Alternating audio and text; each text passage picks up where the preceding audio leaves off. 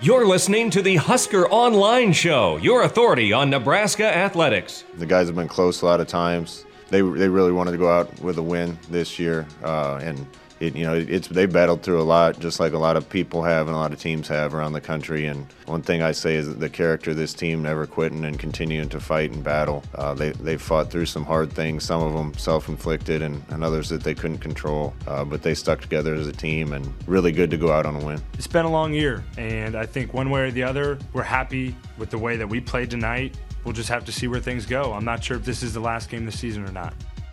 Well, welcome here to this edition of the Husker Online Show. Sean Callahan, Robin Washut. Later on, we join by Nate Klaus as we're bringing you into the Christmas weekend here, as we know Nebraska won't have another game. There was a chance they could have played a game Saturday in Phoenix, maybe December 30th, but it was a team vote that happened. The team, Robin, got in at 3:30 in the morning on Saturday. They had a meeting at 12:30. So 9 hours after they landed, with very little rest and sleep after a very long trip out to Rutgers. And the team ultimately decided, let's end the year at 3-5. Let's not play another game. Let's be real. We know it was a split vote. I think the defensive guys wanted to play another bowl game. I think there were some guys on this team that were pretty hurt by the decision, but there were enough strong, influential voices, I think, particularly on that offensive side of the ball. And you can probably guess who, that just thought, you know what, we're not going to play another game. And here we are, sitting another season without a bowl game for Nebraska. Yeah, so on one hand, for me, it's hard to be overly critical of the players that decided they didn't want to play, just given what this season is. The fact that some guys, had been on campus since March and had been practicing or working out since June, and had the apple put in front of them and then taken away so many times with the start of the season, the rescheduling and all that stuff, and they had to stay ready throughout just in case, not knowing what the future was going to hold, and then the daily COVID testing that went in and all the precautions they had to take, where essentially you have zero social life and have to live in a tiny bubble just to make it through week to week to be able to play in a game. And so it was a physical grind, playing 8 games in 9 weeks or whatever it was, but it was also a mental challenge, I think, for these guys as well. So that part of it, I get it to an extent. That being said, it is extremely disappointing that this is a team where players literally tried to sue the Big Ten in order to play football. Took them to a courtroom. Yeah, and we're as vocal as any team in the country about wanting to play a fall football season, and you get the opportunity to play one more game and try to put together 2 straight weeks of winning football for the first time in over 2 years, and you chose not to. And I get it. There's a lot of extenuating circumstances that are never present in a normal offseason or any part of this discussion, but in the end, Nebraska had the opportunity to continue playing and try to get better and continue that momentum that they've lacked so desperately, bowl game or not, and they chose not to. And, for fans, I know that was a real tough pill to swallow. Well, and Scott Frost should take some criticism for this. I mean, I think he misread the situation. He wanted to do the cool 2020 diplomatic thing, let the players have a voice. But I think he assumed everybody was going to vote to play a bowl game. I don't think Scott Frost knew that his team would not want to play, but what I know is the Minnesota game, losing that just destroyed the psyche of this team, especially after the win at Purdue. I think if Nebraska beats Minnesota, and I mean, let's just say that Rutgers game is played in Lincoln, you're well rested on Saturday, you come in with a different feel for the vote. Let's say that game's played at 3 p.m. You don't get back at 3 a.m. then, like it was supposed to be played. You get back at about 11:30 at night, maybe 12. Who knows? But I think it with the timing of everything. It was cold. It was an empty stadium. It was a late game. I mean, it was a 7:30 Eastern kick, and then you get back at 3:30 in the morning, and then turn everybody around to come in after a long, cold night in New Jersey. It was tough, and I think that.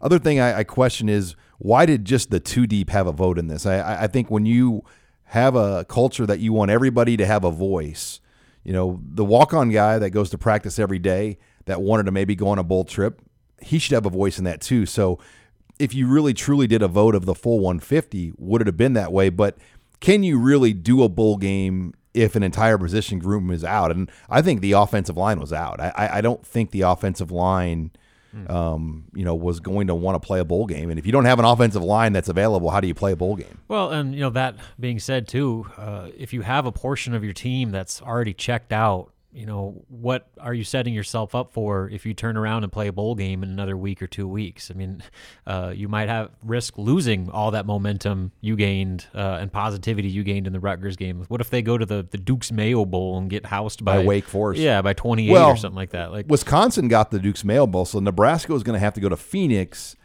and it was supposed to be a Big 12 opponent, and that was going to be on the 26th. And I think that was going to be a problem because here's what they told the players. They're like, all right, we anticipate a later game, like the 30th maybe, so you will get 4 days off.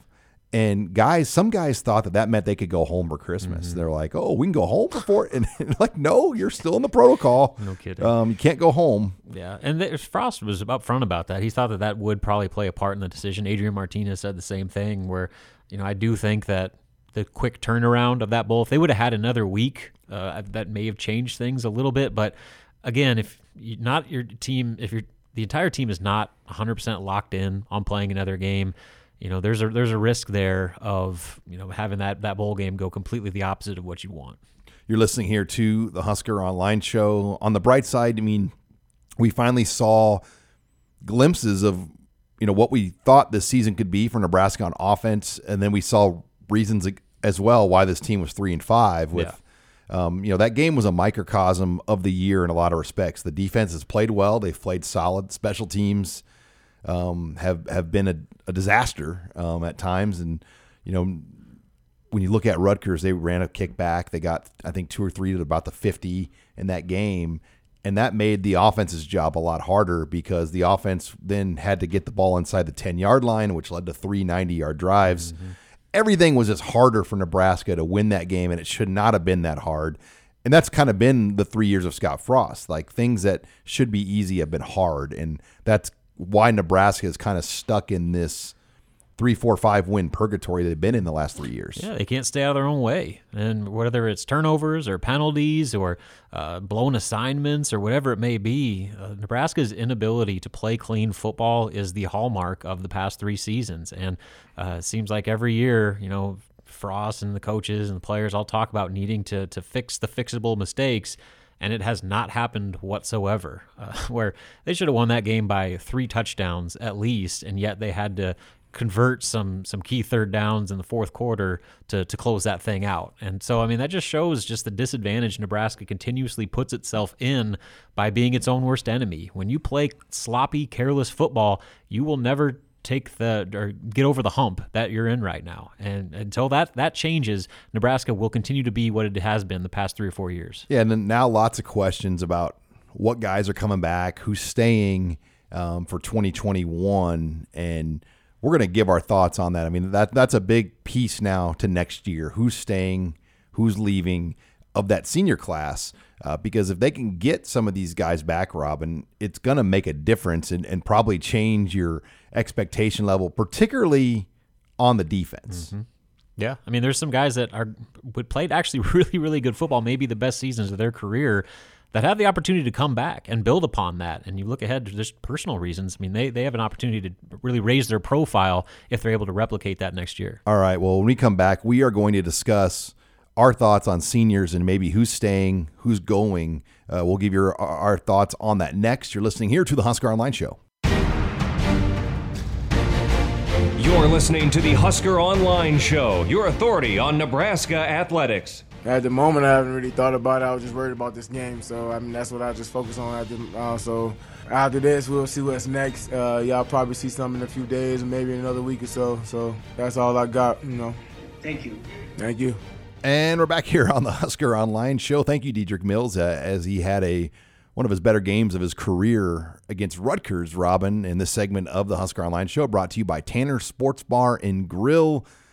Get on into Tanner's. I was told for the Rutgers game they had their best night since the pandemic. It was a good crowd in there. They enjoyed the Nebraska game, Husker basketball bowl game season, NFL season wrapping up. So get on into Tanner Sports Bar and Grill on 30th and Yankee Hill. It is the nicest sports bar in town. Best food, cold beer, plenty of socially distanced seating. play Keno. You can do it all inside Tanner's. So get on into our great sponsor, Tanner's, and watch some of the football action, Robin. But a lot of questions now about who's staying, who's going. And let's start right away with Dedrick Mills. I think when you look at, quote, priority free agents, he might be the one, because when you look at the running backs coming back right now, Marvin Scott, Sevion Morrison, Ramir Johnson, Ronald Tompkins, Cooper Jewett, I mean, you just don't have anybody that you're like, I'm ready to hand the torch off to this guy. No, not at all. And there's potential there. I mean, obviously you got a couple 4-star players in there, but they did nothing in their limited opportunities this year. And, injuries certainly played a part in that to show that they're ready to take that mantle as Nebraska's feature running back. And so, Dedrick Mills he's the big ticket guy on either side of the ball, especially if Nebraska, chooses to try to maybe embrace more of the power running game that we saw in that Rutgers game. There's not a back in that room that does what Dedrick Mills does and has proven to play at that type of level. And it just kind of makes you kind of hit your head against the wall. And I know Dedrick was dinged up for a while, but why did it take until the last game of the year to use him the way that they did? I mean, it just shows that he's one of those players that gets better and better as the game goes along, but he never got the workload that allowed him to get to that point until, basically the season was over. That game reminded me of the Mike Riley Foster Farms Bowl, where we had these exact same discussions. Everyone's like, this is the new offense, power football. Ray ran the ball like 60 times at UCLA. Yeah. And they get Tanner Lee to throw 60 times. Oh, it's Tommy. Tommy, oh yeah, sorry. But, I give it maybe like a 35% chance he returns. I mean, you can certainly see elements to that because of the way that he ended this past year. I think he's got the opportunity, if we thought he had it this year, to be a 1,000-yard back and really put himself in, the all-conference radar going into next year. But he's also an older guy that, with running backs especially, your window is probably as short as any position in the game. And, if he's going to do it, maybe he felt that now's the time, especially getting that game on film that he'd been lacking all year. He got his highlight, Mel Kiper draft cut up where, you compare that with the last 5 games of last season. And, maybe there's part of him that, given this stage in his career, he's ready to go see what the next level awaits for him. And if he can get to like one of those relatively high-profile all-star games, I think that's going to be a no-brainer for him. But, I also think there is going to be a lure to come back next year and finally have the season we all thought he was capable of having this year. I think when you look at realistic guys to return, here are my I guess I have 4 right now, maybe 5 at this point. Will Honus at linebacker. I think he is one that they would really benefit. I think Ben Stille as well. I think as a defensive lineman, those are 2 on defense I look at. Maybe Markel Dismuke, or I'm sorry, maybe Deontay Williams. I've heard rumblings on his name returning. And then on offense, both walk-ons, but I'd expect him to get scholarships, Levi Falk and Connor Culp. I mean, I think if you're being realistic, 5 or 6 is probably the most that you're going to get back. Yeah, and if you take on too many, then that kind of throws off everything where I guess we'll see what the NCAA does with scholarship limits and all that, but just balancing classes and, promises made to players, incoming freshmen and redshirt freshmen. I mean, that kind of changes the dynamic a little bit, but certainly, I mean, the guys you mentioned, all 3 of them would be pretty critical returners, especially, Stille, who played his best season as a Husker, and, Will Honus, who, when that was unfortunate, he went down with that injury because he was playing as well as any linebacker on the team. And then in the secondary, with Deontay Williams coming back, safety was going to be a real question because if he and Markel Dismuke were to leave, Nebraska would be left with some severe inexperience and youth in the back end of that defense, where Miles Farmer, who's coming off a relatively significant injury, would be your most known commodity. And then after that, Noah Pola-Gates, Isaac Gifford. So Braxton Clark was going to play a lot this year till he got hurt. Sure, yeah. And then, with DiCaprio Buddha likely moving on as well, I mean, that secondary was going to get very young very quickly. And then also, who knows what Camp Taylor Britt's going to do? I know there were some discussions about him maybe looking at I think you get one more year out of him and he's gone. Yeah. I don't think he'll do a 5th year in college, even though he'll get 5 years. But I think he just got his name on the map, where one more year of that, he could be a first-team All-Big Ten guy next year. Yeah, I agree with you. I mean, he already was starting to get some accolades, and with the way that he played at the end of the year, I mean, he's a commodity now that is going to be in that conversation from the start of the year next year. So I think he should come back, but getting Deontay Williams, I think, as far as just an importance, it would be up there as any position on the defense. Because then you'd get one safety and maybe one cornerback, and then Will Honus at linebacker with Reimer. Then maybe Nick Heinrich can play OLB, but you need more than two. I mean, you have to have a rotation of guys in there, and for sure, this will be interesting just to see. I think we can agree that all the offensive linemen are gone. Matt Farniak, Bo Wilson, Christian Gaylord. I just don't see any of those guys having a reason to return. Farniak's gotten plenty of opportunity to play, start. I don't know what more he could do for himself to improve his outlook. I think he's got a late round grade from what I heard this week. So I don't know how much better that grade's going to get for him. Yeah, I mean, with his ability to play multiple positions, I mean, he's got center experience, guard, tackle. I mean, that's as valuable as anything. And if he doesn't get drafted, he could be a free agent type player that could stick on a roster at points. So, and with the young offensive line talent Nebraska has coming up the ranks, I think you want to give those guys opportunities. So it just seems kind of like a natural point to part between Nebraska and Matt Farniak. You're listening here to the Husker Online Show as we discuss seniors. And, JoJo Domann, I think there was a point maybe where it was in the middle with him, but I would say now he's gone. When you look at the way he played against Purdue, the way he held his own against Rondale Moore in space, the versatility he brings to the table, then he got a draft game all-star invite to the Shrine Bowl. And there's three major games. The Senior Bowl, which Brendan Hymas is now in, the Shrine, the East-West game, whatever they call it, and then there's always a third game. It's now the NFLPA. Yeah, the Collegiate Bowl. I mean, they've always had there's always a third game that kind of rotates. There's different ones. And the Collegiate Bowl was tweeting about Dedrick Mills earlier this week too, so keep an eye on that. So that tells you he's got somebody maybe working on his behalf. Exactly. To go, but all that stuff will probably break over Twitter. I think each player has been given not the green light, but I think they've been told, look, if you have an announcement to make, you need to make it on your own. Like, Nebraska's not going to make an announcement on your future. Yeah, and that's how it should be at this point. It's a personal decision for each one of those guys, and they should be able to make it on their own. Well, it will be interesting to see kind of where all this goes. Scholarship numbers, as it stands right now with players that, because technically only Brendan Hymas has opted out. I mean, he's gone pro.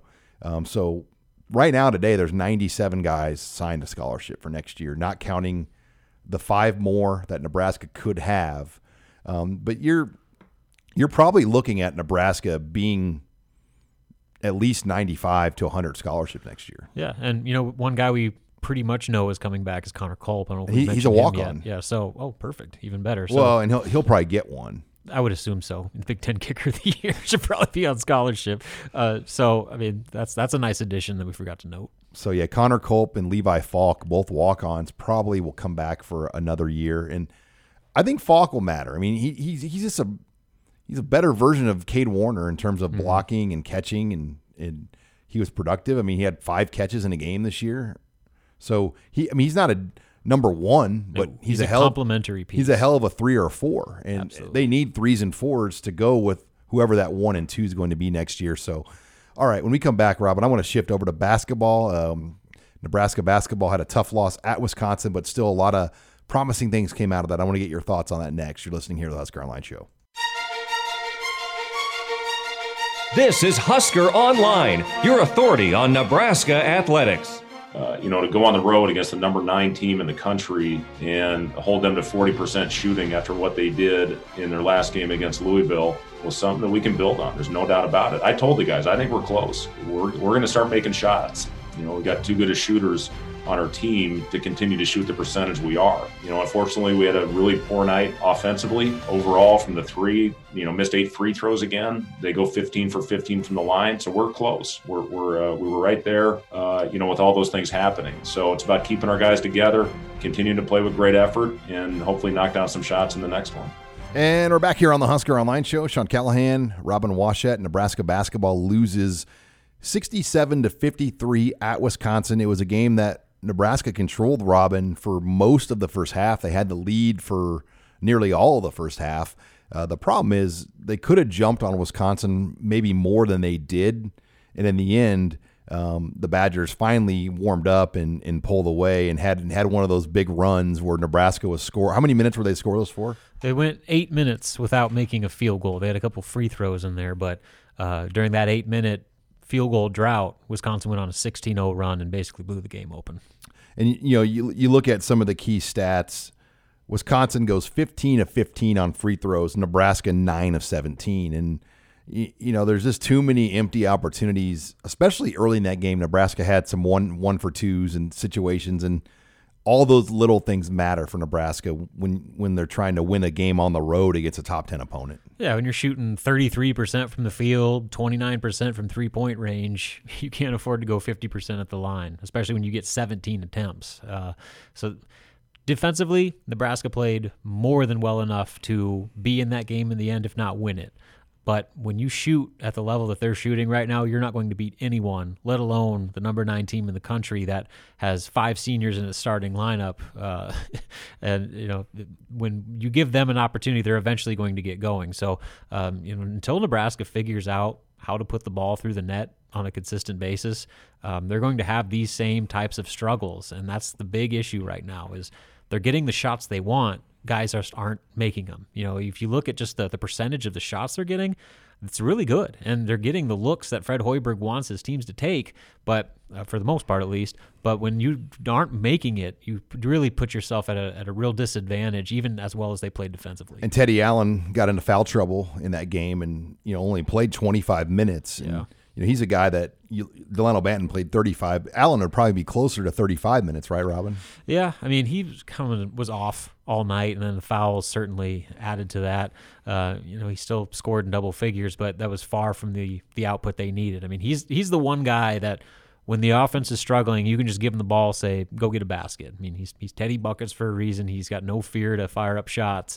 And just in terms of driving into the lane and creating shots, he's as good as they have. So not having him available for his normal output was a big part in Nebraska's offensive struggles for sure. Well, Nebraska covered. They were a 16-point dog. The over-under was 141.5. So the under and Nebraska covered in that game.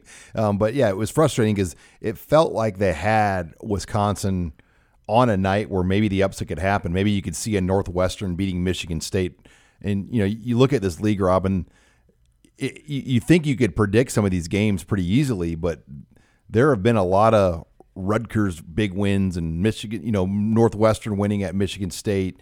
I mean, just games that you really couldn't expect. And especially when there's no fans now, the home court advantage on the road is really not what it normally would be when you go on the road. Yeah, the analytics show that obviously with no fans, that home court advantage is basically gone this year. It's just a matter of which team kind of wants to play more on a given night. And Nebraska, they started the game playing like they wanted to win more than Wisconsin. Wisconsin kind of just seemed like they were going through the motions, and they were not only missing a bunch of shots, they started 1 of 17 from the field.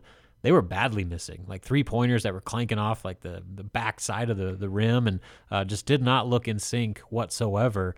Yet Nebraska could not capitalize on that opportunity. And right now they just don't have that margin for error against elite level competition to go that long with that little production from your offense. And I guess that's the one maybe silver lining is that eventually the tide could turn and Nebraska starts making those shots, and Lat Mayen starts making 3-pointers. I think he's 1 of 14 from 3-point range over his last 4 games. 0-6 against Wisconsin. Yeah, and so and then maybe Teddy Allen, who's like shooting like 60% from the line.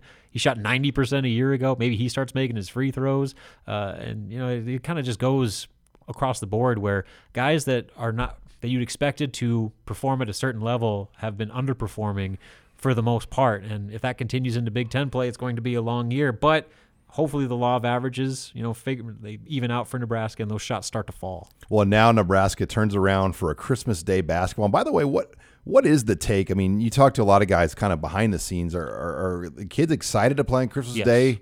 Because a lot of guys grow up watching NBA on Christmas Day, and that's a basketball holiday. So it's a big deal to be on that window, even if you are going up against the NBA. And I think that the players from top to bottom love the opportunity, because you're right, basketball, that Christmas Day NBA slate is kind of like the unofficial start, the real start of the season, and that's a major basketball window for the NBA. And so to be able to have that same opportunity, I don't think guys are all that worried about not being able to go home, because they wouldn't have been able to go home. Their season always overlaps with Christmas. And yeah, the fact that there was no opportunity to travel back, to be able to have that showcase, I think is a big deal for them, especially with guys that grew up watching those Christmas NBA games. Did you guys ask Fred Hoiberg about that, like playing? I guess you probably haven't had a chance to preview the Christmas game yet with him, but did he play in some NBA Christmas Day games over his career? He's the same way. I mean, he grew up as a player loving playing on Christmas, and I think that's just kind of the mentality most basketball players have is,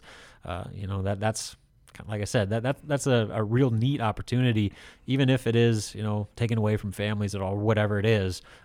They still get a chance to, play in a pretty prime window where, they're going to have a lot of eyeballs, and that's a platform that you don't normally get. When using a football analogy, I mean, we're used to, for our entire lives, having to have a rushed Thanksgiving every year to go play a Black Friday game. Same deal. And Christmas in the NBA is like Thanksgiving games in the NFL. Or in Thanksgiving and Black Friday for Nebraska. So, and I'll be honest, like not going to bowl games, I mean, sure, it was always a hassle to kind of scramble around, but it was always fun. Like, I mean, some of my favorite memories of doing this job were traveling and going out to some of these games over the holidays, and sometimes my wife has been able to go, and I mean, you miss some of that element. You think this is a one-deal thing where the Big Ten will only do it 1 year? I think so, because a lot of it has to do with how the academic calendars were set up. The bubble. Then the finals and stuff like that. Usually you don't want to play, and so normally you want to give guys an opportunity to go home and see their families. Like a little 7-day break. Yeah, in a non-pandemic year, I mean, the gap in the semesters is just kind of a natural break.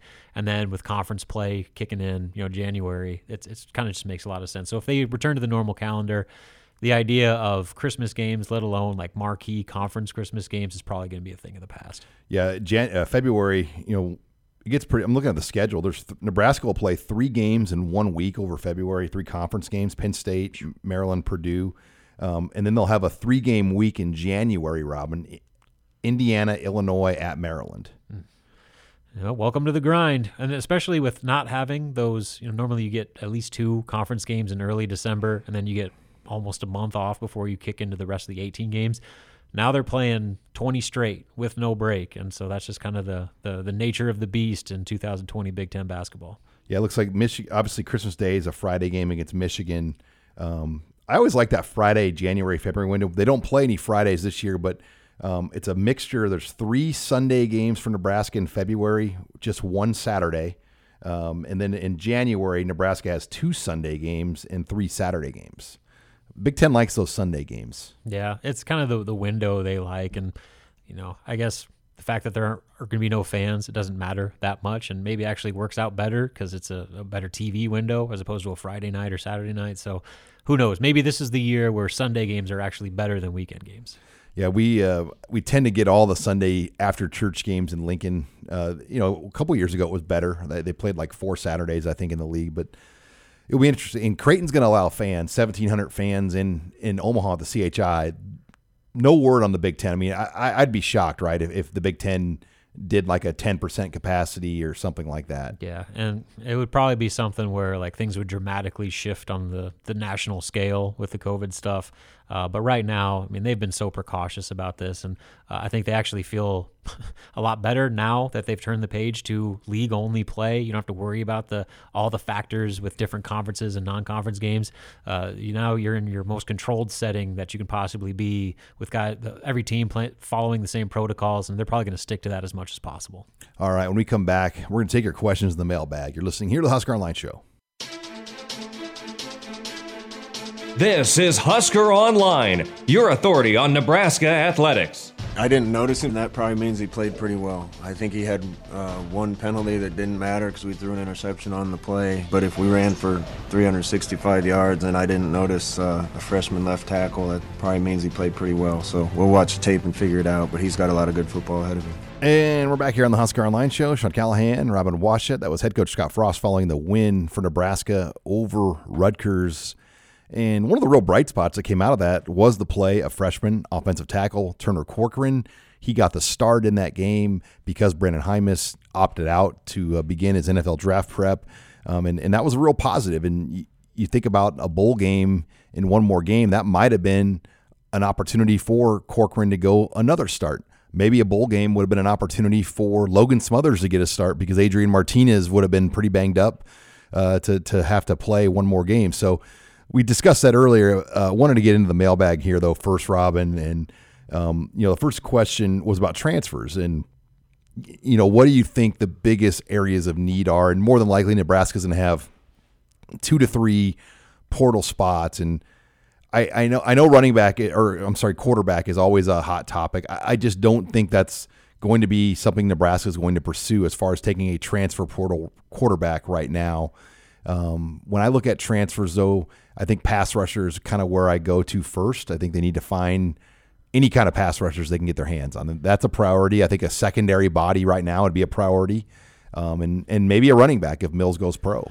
Yeah, I think that's the big kind of first part of the question that needs to be answered is who's coming back. If they lose both Markel Dismuke and Deontay Williams and DiCaprio Boodle, secondary is clearly going to be a position of need just to provide some veteran experience in the back end there. So that's right up the top. Then if Dedrick Mills leaves, we talked about just the drop off between him and the rest of that group. Maybe bringing in someone that is a little bit more of a proven piece would be kind of a smart move going forward. I'm with you at quarterback. I just don't see that kind of being a direction Nebraska goes. I know some people say, why do you think that what you've had over the past couple of years is going to work? But I think they're just in a situation now where they've got a lot of young players in that QB room that bringing in a grad transfer probably isn't the right way to go. But I think secondary, pass rusher, running back, I agree with you. I think those are the top 3 positions of need for the transfer market. And if anything, this new rule that allows everybody a free year of eligibility and seniors the chance to come back, it might actually help just stabilize depth on Nebraska's roster in some key spots just because of the logjam it's going to create, and they need that. Next question, Lubick versus Walters.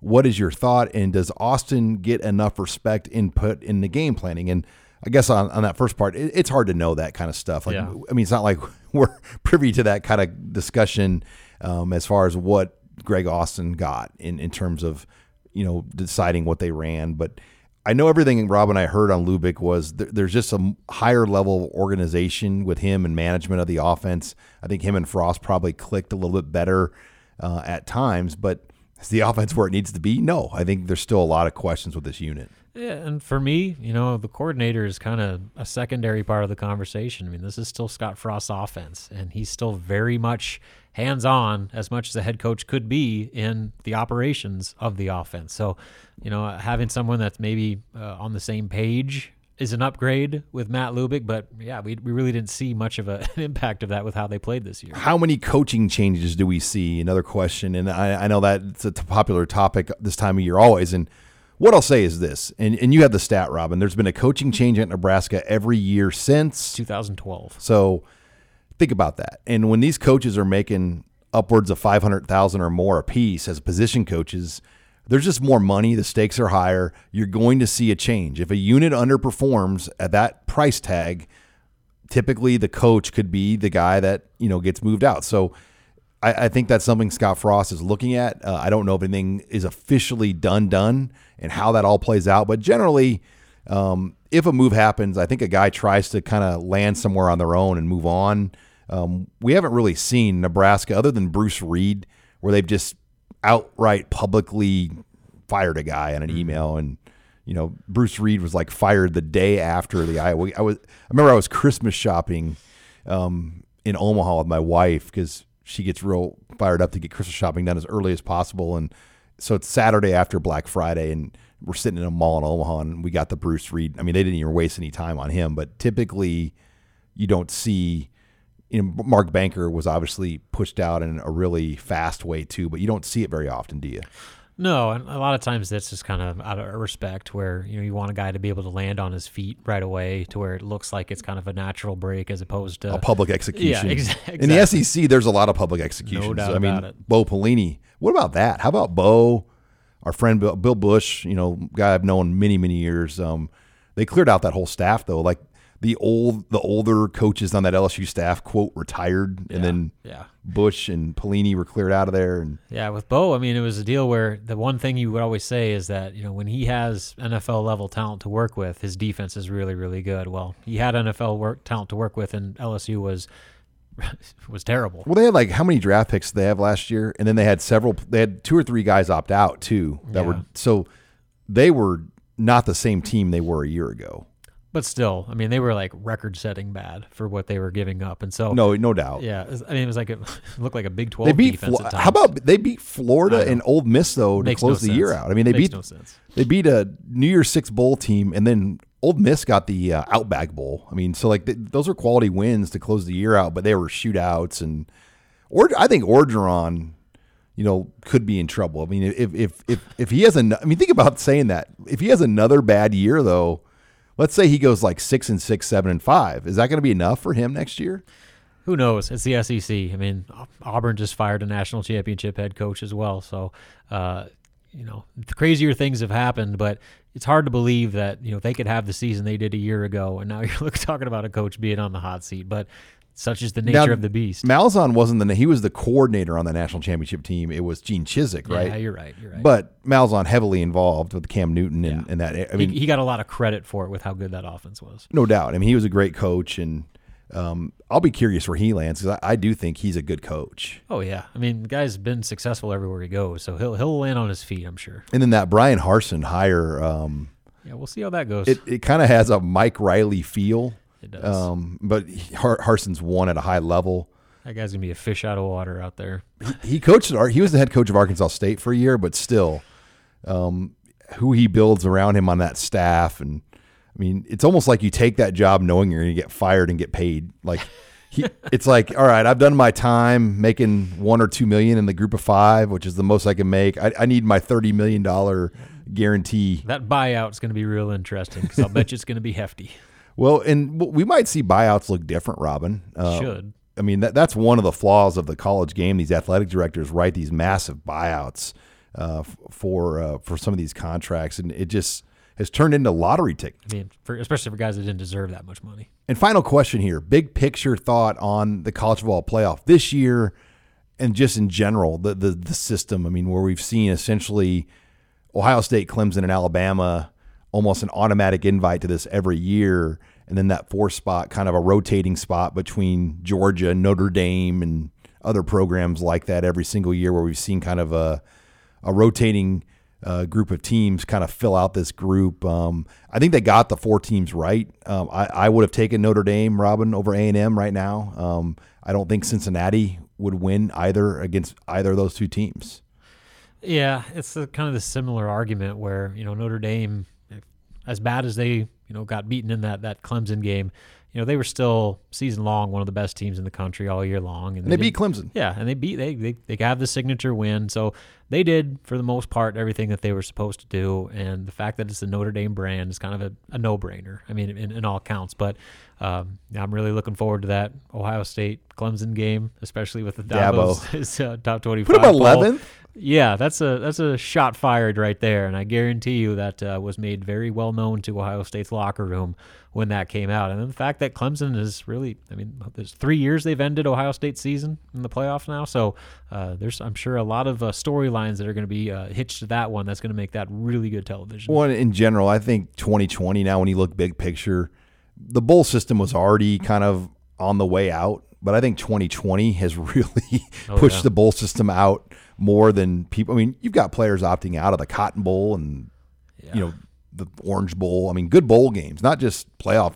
People play in the playoffs, but and that was already happening even before the pandemic. But then when you add in all that stuff, guys are just ready to be done. I mean, I'm sure there's a lot of guys that voted no for Nebraska. They were just tired of it. Tired of playing for free, want to get going towards the NFL career, and bowl game or not, the time had come for them. But they need to probably get this thing to 8. The problem is the bowl games have such a grip on the college game as far as just their influence, with these games and how it matters and whatnot. And, I think I think we all agree it's as simple as put your 5 Power 5 champions in there, your best group of 5, and then 2 wild cards. And the committee decides 2 wild cards. I mean, and sure, there's going to be debate for those 2 wild cards. But I think that would be a system that would engage the country more if you included the Pac-12 in the Big 12, in the Big 10 every year, where it wasn't always Clemson and Alabama and whoever the other 2 teams are going to be that get beat. Yeah, I mean, just giving a few other teams a chance, like giving the Cincinnatis or the Central Floridas or, one of those teams that, in theory did everything they were supposed to do, and at least they'll have an opportunity. I think that's the least you could do. And is it going to change much from, the elite, the Clemsons, Alabamas, Ohio States? Probably not. But at least you're allowing the opportunity to at least make more of an interesting offseason where teams that deserve the right to at least have a shot get that shot. All right. Well, Robin, hope you have a wonderful holiday weekend with your family. I know Santa is busy trying to get things squared away at the Washette residence. Yes, he is. So I'll do Christmas morning with the family, then over to PBA and watch some Nebraska-Michigan basketball. All right. Well, when we come back, Nate Klaus will join us to talk some recruiting. You're listening here to the Husker Online Show. You're listening to HuskerOnline.com, your authority on Nebraska athletics. Final segment here of the Husker Online Show. Sean Callahan, Nate Klaus now talking recruiting as Nebraska is still sitting firm with 5 spots left to fill here from now until February, as nobody signed after Wednesday. They had the opportunity to keep signing guys, and Nate, one of those guys that maybe we thought could sign by Friday last week was Omaha West Side's Avante Dickerson. He now will have to wait all the way until February. I know there are reports out there that he once again is reaffirmed up with Minnesota, but man, there's a lot of time now from here until February for him to kind of make up his mind. It is an awful lot of time. If you're a Minnesota fan, I think you're pretty nervous, even though he says that he's still solid with Minnesota and that he's got a great connection with the staff and so on and so forth. I think you still got to be nervous because, he's just a kid that had been committed to the Gophers for 9 months. And then all of a sudden, the week of the early signing period, he decided that he was going to delay, signing his letter of intent until February. So I think that bodes well for Nebraska. Obviously, as we all know, anything can and will happen, and it's not a given that he is going to flip or anything. But if he did, all signs would point to him staying home and going to Lincoln with some of his best friends like Kobe Bretz and A.J. Rollins and some of those guys. So, and for Nebraska, if they're able to do that, I mean, that'd be a big deal. Keeping a 4-star kid at home, and especially at a position of need like cornerback. You're listening here to the Husker Online Show. Sean Callahan, Nate Klaus, as we talk Avante Dickerson and what his next move might be. And you get the sense, Nate, that even a guy like Thomas Fidone, they're working on Dickerson, trying to hit him up and talk to him here over these final weeks.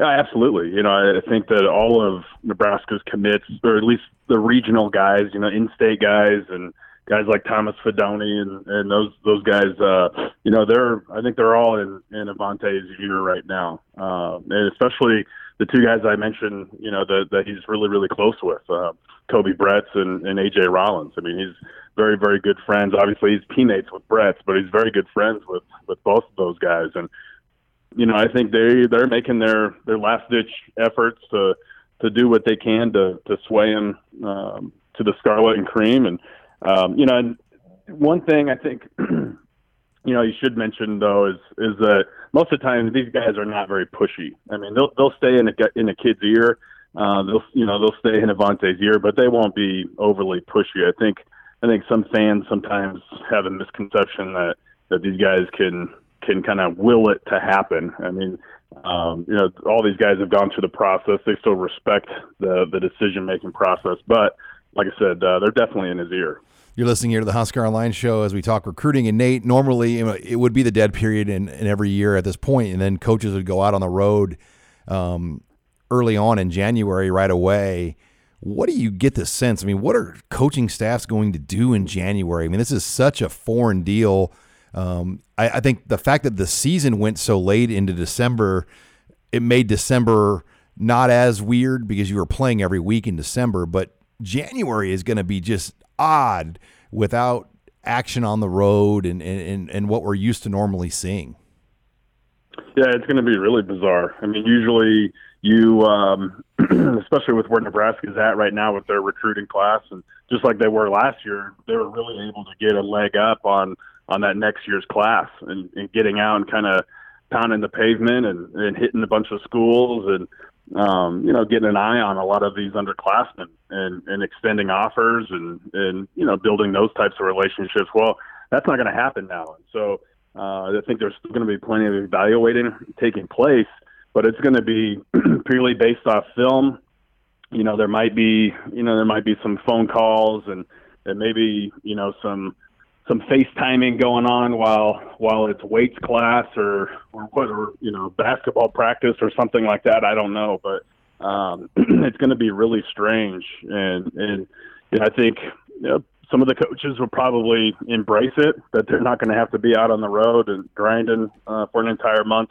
But I think for the most part, these guys are just going to have to continue to kind of adjust on the fly and probably see a lot of what we saw, back last spring during what should have been the spring evaluation period. And that was a lot of virtual visits and FaceTiming with the entire staff and kind of that introduction, the introductory phase of the relationship building kind of take place during the month of January. Yeah, it was almost like last year, January was the old-fashioned May, where head coaches used to be able to go out in May, and then May was just kind of like another bonus, and they lost May, so January was huge last year. Well, we don't even know if they're going to get May. We know they're not going to get January next year. And I just think about a year ago, Nate, I'm trying to remember, but I don't think Nebraska really made an in-home visit the entire January. Everything was unofficial underclassmen recruiting, coaches going to basketball. I mean, Thomas Fedoni had like 20 teams come visit him in January at Lewis Central, and it's just going to be so different for a lot of things that we saw a year ago, where we talked about a year ago how like this is like the biggest, best underclassmen recruiting we've seen Nebraska do in January because they were so far ahead. And it's almost like, I don't want to say they're going to get behind, but they're going to lose a lot of ground now just by not having January. Yeah, I mean, this is under normal circumstances. This would have been, I think, a month where Nebraska could have continued to take a step forward and get farther ahead.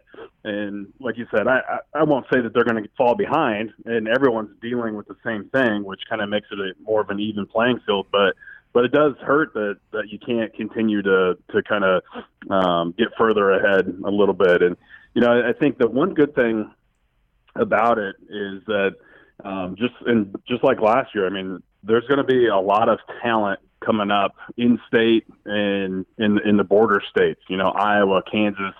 There's going to be a lot of, offer guys. And so I think that, for however long this dead period continues to go on, I think that the one good part of it is that you can kind of fall back on knowing that, hey, we got a lot of talent that are, these kids are already familiar with us. They're within driving distance. Whenever things do open back up, they should be able to get a lot of these guys on campus. Yeah, they had. I'm looking back to last year, Nate. There was just one January official visitor that came to campus. That was Chris Drain, the wide receiver who ended up going to Missouri. Other than that, January was literally coaches on the road, and we ran in. I mean, we would go on the road every Friday in January last year to get a leg up on the in-state tour. And I think we saw Nebraska and the in-state schools every Friday. We were out on the road almost. Yeah, we would. We'd run into Barrett Rood or Coach Frost. Yeah, I mean, Frost. I mean, we ran into a lot of the staff as they were making the in-state rounds on Fridays when they'd get back into town. So, it's going to be bizarre, but I mean, I don't know. Everything about this past year has pretty much been bizarre. So it's just kind of keep on and keeping on, I guess. And when is the dead period? Like, how is it? Where does it end right now? What is the last day of the current dead period? Is NCAA run it through February? For the COVID-induced dead period, it's gone all the way through February. So there are. I know a lot of kids in the fall were kind of hoping that because the last point it was through December, and a lot of kids were hoping that things would be open back up for January, and there might be a glimmer of hope for official visits. But yeah, the latest dead period has been extended through February. So we know at least there's at least 2.5 more months of this dead period that are going to be that we're going to be under. Well, it will be interesting to see how all this turns. Nate, Merry Christmas to you and your family, and thank you for all the contributions you and the entire recruiting team have made here in what has been obviously one of the odder years we've had to cover recruiting in all of our time. Yeah, you as well. Merry Christmas. All right. Well, we'll be back next week as we'll talk more basketball and maybe have some more answers on Nebraska's roster and where some of the questions are with some of these guys that are leaving or staying. Thanks again for joining us this week on Husker Online, your authority on Nebraska athletics.